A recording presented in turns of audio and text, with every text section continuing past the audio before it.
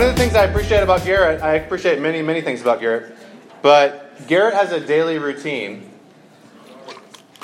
that involves waking up, going onto Facebook, clicking the On This Day tab on Facebook, and deleting everything on it. So everything that happened on February 20, whatever it is, throughout Garrett's entire Facebook existence was deleted this morning, right? Absolutely. Because he sent me a screenshot of something from his On This Day this morning. And it's important to do that because the weird thing about y'all is one day you're going to have children and grandchildren. They will be able to access what you did on Facebook when you were stupid and in 7th grade. And just let that sink in, friends. And use social media responsibly. You may find out things about your parents or grandparents from time to time that really strike you as strange and surprise you and make you go like, I don't know if I know you anymore. Sometimes it's funny stuff. Sometimes, especially if you're white and live in the South and you find out things sometimes about your grandparents and the things that they think and ways that they maybe talked in the past that were a little bit more socially acceptable, it makes you surprised. Like, are you who I even thought that you were? And sometimes we come to places in the Bible, whether you are a Christian person or not, and it's like one of those moments where you're like, what do I do with God in the Old Testament just wiping out all kinds of people in judgment and wrath? And tonight, we are looking at this thing that happened in the Old Testament called the flood. And it is a time where God literally sent a flood on the earth and destroyed every living thing on the earth except for one family and a bunch of animals that they brought on this ark. And just like when that thing happens with your grandparents and you sort of have to reevaluate your relationship with them and what you think about them, sometimes when we hear these things, it makes us wonder about who God really is and if He's someone that we can trust. And so then I think it's worth us our time to investigate it tonight. And that's why you should pay attention to the reading of this portion of God's Word. This whole thing takes 4 chapters in the book of Genesis, and we're not going to read all that. So I chose just a few sections there in your handout, and I will read it with some velocity. Listen, this is the word of the living God. The Lord saw that the wickedness of man was great in the earth, and that every intention of the thoughts of his heart was only evil continually. And the Lord regretted that He had made man on the earth, and it grieved Him to His heart. So the Lord said, I will blot out man whom I have created from the face of the land, man and animals and creeping things and birds of the heavens, for I am sorry that I have made them. But Noah found favor in the eyes of the Lord. These are the generations of Noah. Noah was a righteous man, blameless in his generation. Noah walked with God, and Noah had 3 sons, Shem, Ham, and Japheth. Now the earth was corrupt in God's sight, and the earth was filled with violence. And God saw the earth, and behold, it was corrupt, for all flesh had corrupted their way on the earth. And God said to Noah, I have determined to make an end of all flesh, for the earth is filled with violence through them. Behold, I will destroy them with the earth. Make yourself an ark of gopher wood. Make rooms in the ark and cover it inside and out with pitch. This is how you're to make it. And he gives some measurements. Down to verse 17. For behold, I will bring a flood of waters upon the earth to destroy all flesh, in which is the breath of life under heaven. Everything that is on the earth shall die. But I will establish my covenant with you, and you shall come into the ark, you, your sons, your wife, and your sons' wives with you. In the 2nd month, on the 27th day of the month, the earth had dried out. Okay, so in between there, sorry, a huge flood happens in between there. That it covers the entirety of the earth and kills everything except for the people and the animals on this boat. That was a minor, just glossed over that. So it had rained for 40 days and 40 nights, covered the earth. In the 2nd month, on the 27th day of the month, the earth had dried out. Then God said to Noah, go out from the ark, you and your wife, and your sons' wives with you. Bring out with you every living thing that is with you of all flesh, birds and animals, and every creeping thing that creeps on the earth, that they may swarm on the earth and be fruitful and multiply on the earth. So Noah went out, and his sons and wife, and his sons' wives with him. Every beast, every creeping thing, and every bird, everything that moves on the earth, went out by families from the ark. Then God said to Noah and to his sons with him, Behold, I will establish my covenant with you and your offspring after you, and with every living creature that is with you, the birds, the livestock, and every beast of the earth with you, as many as came out of the ark. It is for every beast of the earth. I establish my covenant with you, that never again shall all flesh be cut off by the waters of the flood, and never again shall there be a flood to destroy the earth.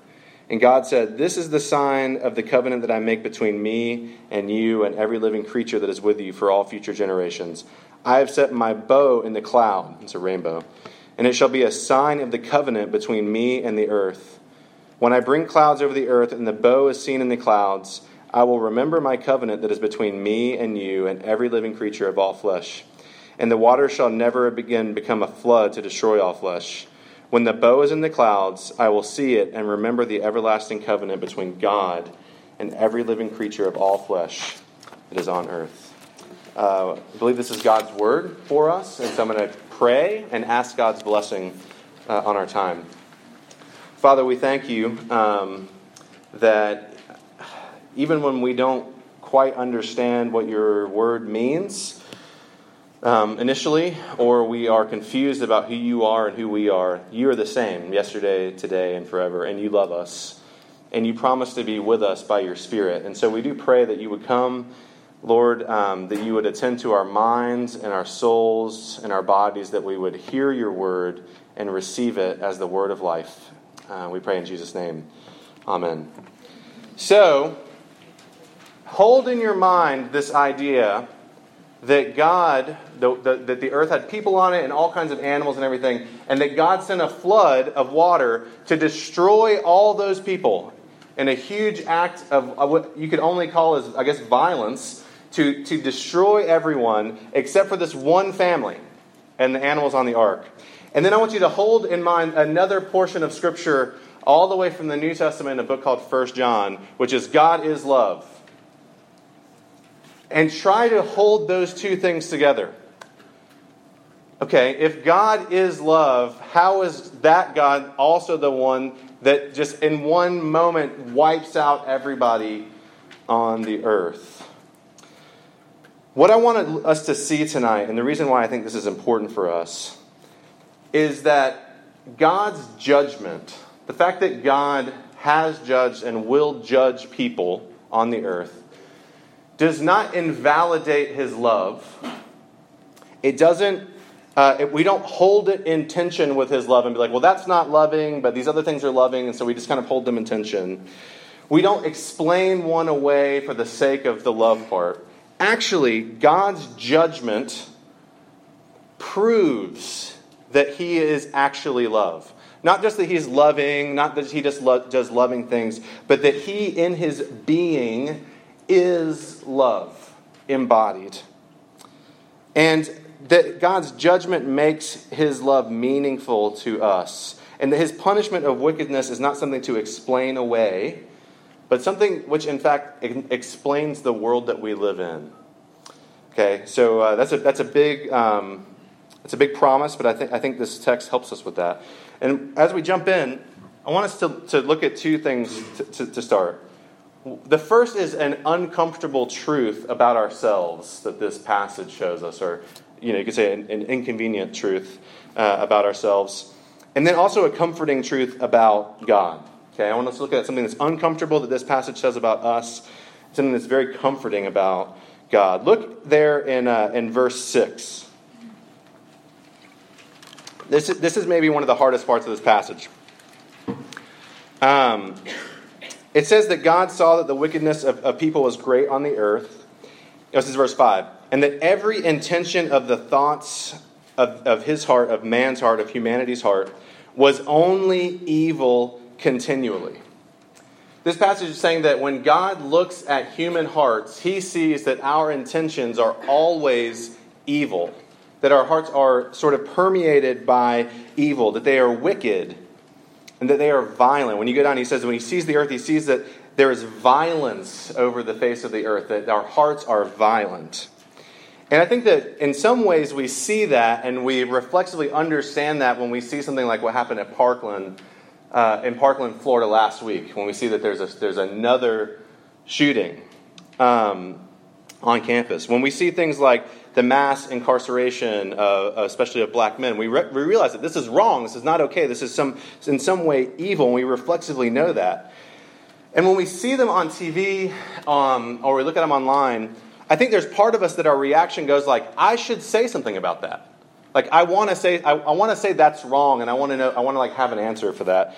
So we have this impulse maybe to post something on Twitter or to share an article. Like, okay, this article was really helpful for me on Facebook. I'm going to share it with other people. But what this passage is telling us is this, and I don't want to gloss this over because I want this to land on us, is that even our reflex to want to speak out against things that are obviously evil also in some way is laced with the same kind of evil. It's coming in some way from the same place. I think even like as society, in the last couple hundred years, we've progressed a lot. The access that we have to healthcare, like a couple hundred years ago, like if you got sick, it was like, sorry, or you got injured. There was nothing that really anyone could do for you. But we've progressed really far in being able to like take care of our bodies and get better and to have health. And people have access to that for the most part. And we have clean water, right? In a lot of places, especially in the Western world. And we live to a much greater degree of comfort than we did even a couple of hundred years ago. But our ability as a society to cause mass violence is way higher than it used to be. You know what I'm saying? Like, when we think, and this, I'm not making a statement, when we think about when the Constitution was written to talk about a firearm, what a firearm was, and what a firearm is now, is pretty different in terms of what it can possibly inflict on the earth. And the point being, even as we have progressed in so many ways, running along with that has become a greater capacity for destruction and for violence and death. And that's because what the Bible says right here in this passage. It's the same thing that it says in like a place like Jeremiah 17 in the Old Testament, that the heart is deceitful above all things and desperately sick. Who can understand it? The heart is desperately sick. Now, what the Bible isn't saying is that we are as bad as we could possibly be. It's not saying that. If we were as bad as we could possibly be, there would be a mass shooting. I guess in America, in some ways, there is a mass shooting every day. Maybe there would be a mass shooting all throughout the world in the other countries where there aren't mass shootings every day like there is here. But we're not as bad as we could possibly be. But what it's saying is that every part of us is affected by sin. Okay? We're not as bad as we could possibly be, but every part of us is affected by sin. Sin affects how we think, how we process information, how we feel, a sense in our gut of what is right and wrong. Sin affects that. It's in there. Our ability to even logically think, the Bible says, is affected by violence and destruction. Have you ever stolen something from the self-checkout of the grocery store? I had not ever thought how easy it would be to steal something. You can swipe a banana and then put a steak in. I didn't think about that, because if they weigh around the same amount, you can put it in there. I didn't think about that. I was reading a study the other day that they surveyed thousands of people, and over 20% of people admitted to, which means that number is low, more people must do it if 20% admitted, to not paying for everything in the self-checkout. That 20% of people just don't pay for everything in the self-checkout. This one guy said, anyone who pays for more than half their stuff in the self-checkout is a total moron. And that's because at the self-checkout, we perceive that some kind of accountability is missing because there's no one standing there watching what we do. The reason mostly the Bible would say, well, we don't do the things that we want to do is because there's some degree of accountability. It would go against our self-preservation, right? We would get caught. We don't want to get caught, right? The uncomfortable truth that the Bible tells us here is that our hearts are evil continually. But there's a comforting truth about God that goes with that. And look at verse 6. This is probably the hardest part. And the Lord regretted that he had made man on the earth, and it grieved him to his heart. God looks on the earth, and he sees the violence and the evil in our hearts, and it makes him grieve the fact that he created people in the first place. The crown jewel of his creation, he says, that hurts my heart. In some way, he was sorry that he had made the world. And here's why that is good news for you. It means that God really meaningfully cares about what is going on in your life.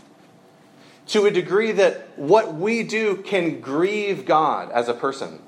Think about the people that you're able to grieve the most with your action. Are they not the people that care the most for you? When I was in college, I had a friend. It sounds really dramatic now. But he was dating this girl. They didn't even date very well. I don't even know if they even dated. But she was like, I'm not interested. And we hung out and, had a couple beers. And he got very upset. And he just said to me over and over again, like, she has my heart, Chris. She has my heart. And I felt awful for him. But I don't know that she did have his heart. He's doing okay now. But that's a silly example. But did you know that you have God's heart? Like that what you do and what you think and what's going on inside of you affects God in a way that it grieves him. That you have his heart. And that's good news because we don't so much fear judgment as much as we fear not ever being noticed. Right? We're not afraid that someone is going to not like us. What we're afraid is that no one's going to even think to like us or dislike us, right? So we'll say anything, wear anything, as long as people will take notice that we exist. I saw someone recently ask on Facebook, if a clone was created that only reflected your social media presence, what would it be like? Which is a terrifying question for everyone in this room. I don't know what it would be like for you. I can say almost certainly that it would probably be pretty needy for attention. I think that would be a pretty fair statement to make. What we learn from God's grief and anger over sin is how much we as people affect him as a person. How much he cares, how much in the game he is. He is personally involved in your life. He is nearer to you than your own soul. And he really cares. And some of you guys are like me, and you have a sense that one or more of your parents does not care. Like you're just irrelevant to them in some way. God cares deeply. So, how does a God who loves humanity and creation so much that he expresses that it hurts him and grieves him in his soul and in his heart, how does he deal with that thing being so messed up? Well, think about it. How would you deal with something that you loved that was broken and not functioning properly? He remakes the world. And that's exactly what God is doing in this flood. And it's exactly what he does in your life. Is that he remakes the thing that he loves that is broken. The first thing he does is that he unmakes us. He, in a sense, decreates us. We didn't read all the stuff with the flood. But basically what happens is that God opens up the heavens, opens up just the storehouses of water on the earth, and it all comes pouring out. And the entirety of the earth is covered with water. And what we're supposed to get from that is, if you read a few chapters before, if you were here when we talked about this a couple weeks ago, when God created the heavens and the earth was without form and was void, and the Spirit of God was hovering over the face of the waters. That when God created the earth, there was no dry land. It was just water, and it was chaotic. And God is taking the earth back to that place The dry land disappears, and God uncreates the world. He starts over, in a sense, and kills every living thing on the earth except for what is in the ark. And that is not an evil act by God. God is able to judge the earth because he is free from sin. He has a totally objective view of the earth. And he created the earth and created us, and it belongs to him. Therefore, he is free to unmake it. And he is free to unmake us. And what it looks like practically for God to unmake us is that God allows us to become uncomfortable with ourselves as we are. Not in the sense that we become full of shame or think there's something wrong with having a body or something wrong with the way I look or something wrong with the way my personality is. But God lets us feel the chaos of our own hearts. That in a sense they are formless and void and wild and violent. When God begins a work in your life, he allows you to be unmade in that way, to feel the chaos. A moment happens where you go, there were things that I felt like were okay and logically I was fine with, but I just can't do them anymore. They feel like destruction to me. And what I want us to take from that isn't that you should feel worthless. I think sometimes when people talk about this, they give the sense that you should feel worthless before God. Very much the opposite.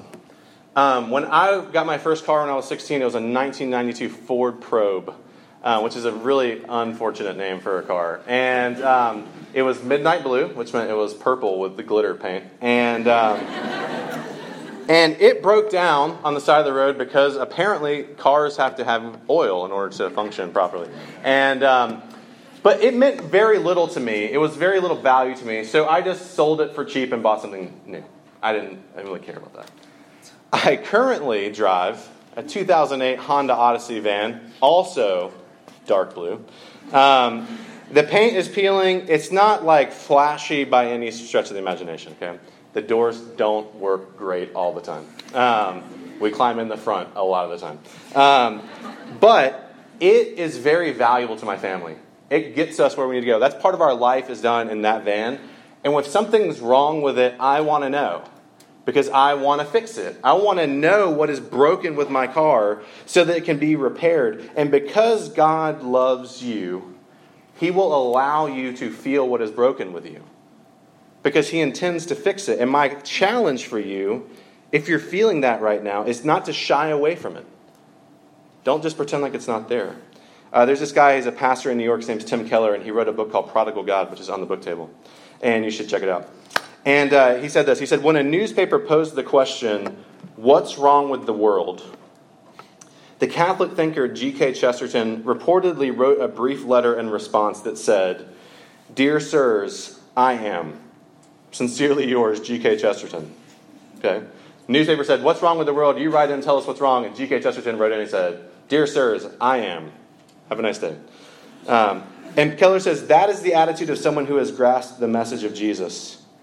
To put it in modern parlance, and everything in me wants to just like say the lyrics, but it's a family environment. Kendrick Lamar puts this in like modern terms.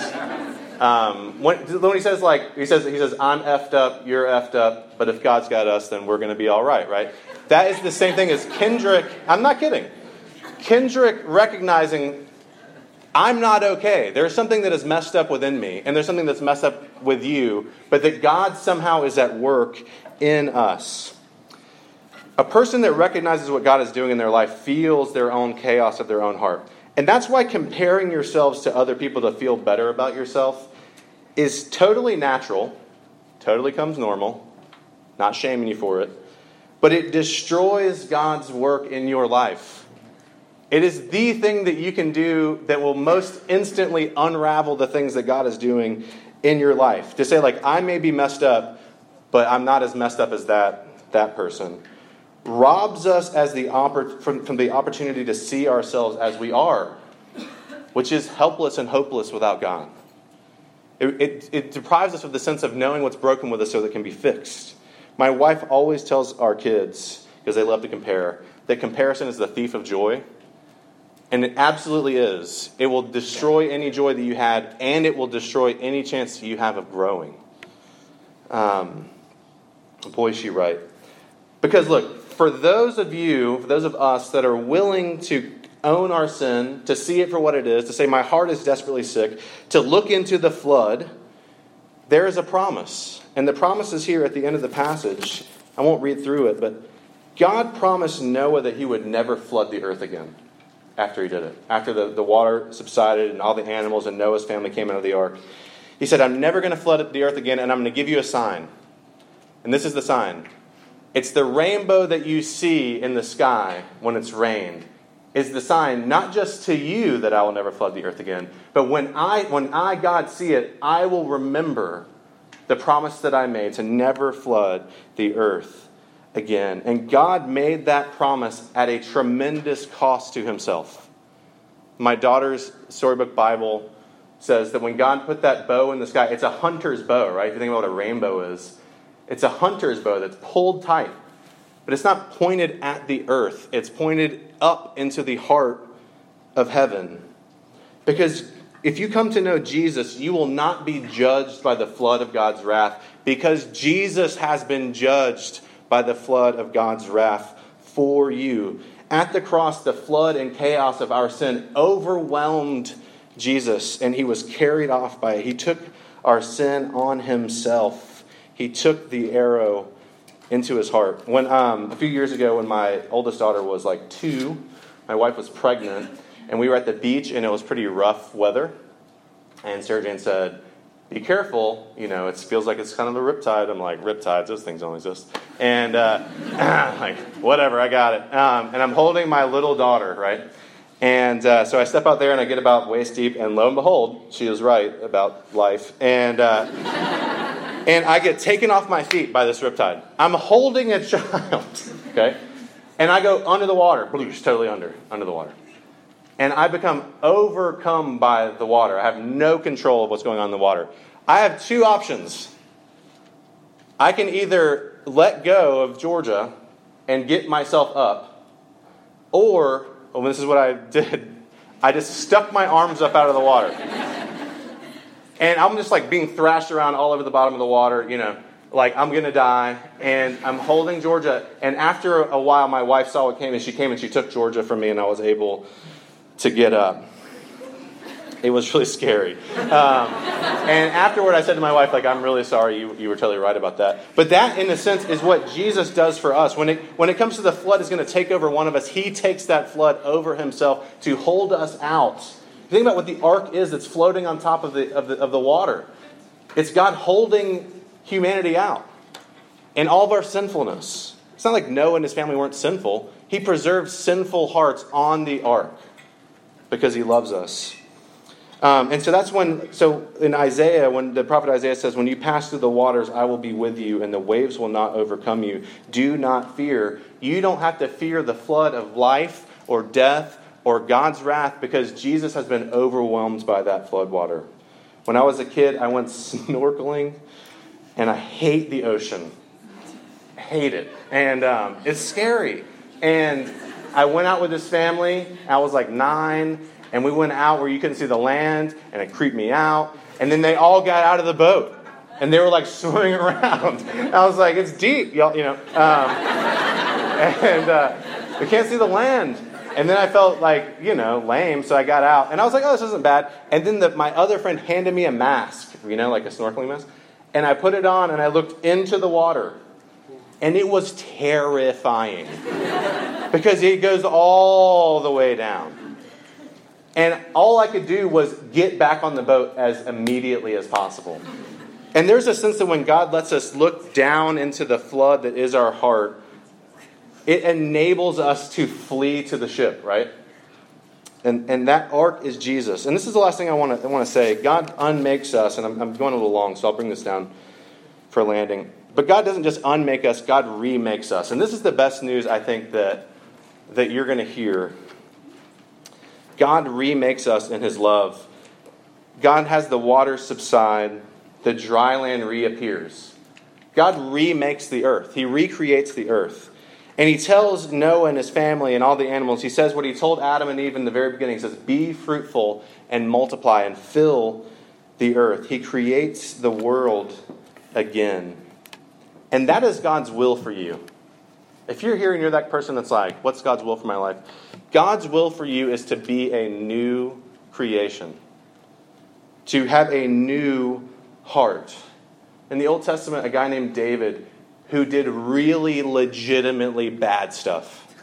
Not like, he sinned in his heart. Like really killed people, sexual assault, bad stuff. And he prayed to God, and what he said was, create in me a clean heart. Not fix my heart, create a clean heart in me, O God. And that's our cry.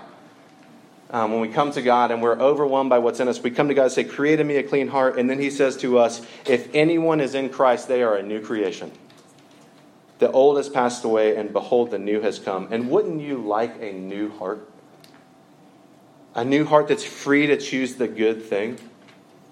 God does that in us. And I hear it. Just this week, I had a conversation with one of you, and it was a great conversation, and I'll treasure it forever. Because I was like, so what's going on with God? And the person I was talking to was like, I used to not want to sing loudly. And now we go to RUF, I want to sing the songs loudly. And that's weird. It's freaking me out. And he's like, and when I get up in the morning, I make my bed. And then I kneel down by the bed and I start praying. And I'm like, what am I doing? This is super weird. And that's because God has created a new heart in him and is making him a new creation. Just like Noah, because of the faithfulness of one person and his obedience, Noah's obedience, his family and all the animals are brought in. Because of Jesus' obedience and his faithfulness, he brings us through to a new creation. The one person that was ever good is Jesus. And he brings us with him. And just to give you something to close on in your mind, to hold this on to, my girls have magnet tiles. They're awesome. They're like these little plastic things with magnets on the end. You can build huge structures out of them. And they're amazing at building these things. It blows my mind. I tried to stay up one night for hours, and I couldn't build things as cool as them. And they will build these beautiful, amazing structures. There's like stuffed animals inside, that you can't get to except for this one latch opens up. And our 3-year-old comes along and is a destroyer of worlds. And she smashes them all down to the ground. And it grieves them. It hurts them. That this has been crushed, just like it grieves God that his creation has been, in some ways, destroyed. But what my girls do is they grieve that, and then they take them apart. And then, piece by piece, in their love for this creation, they build it back together.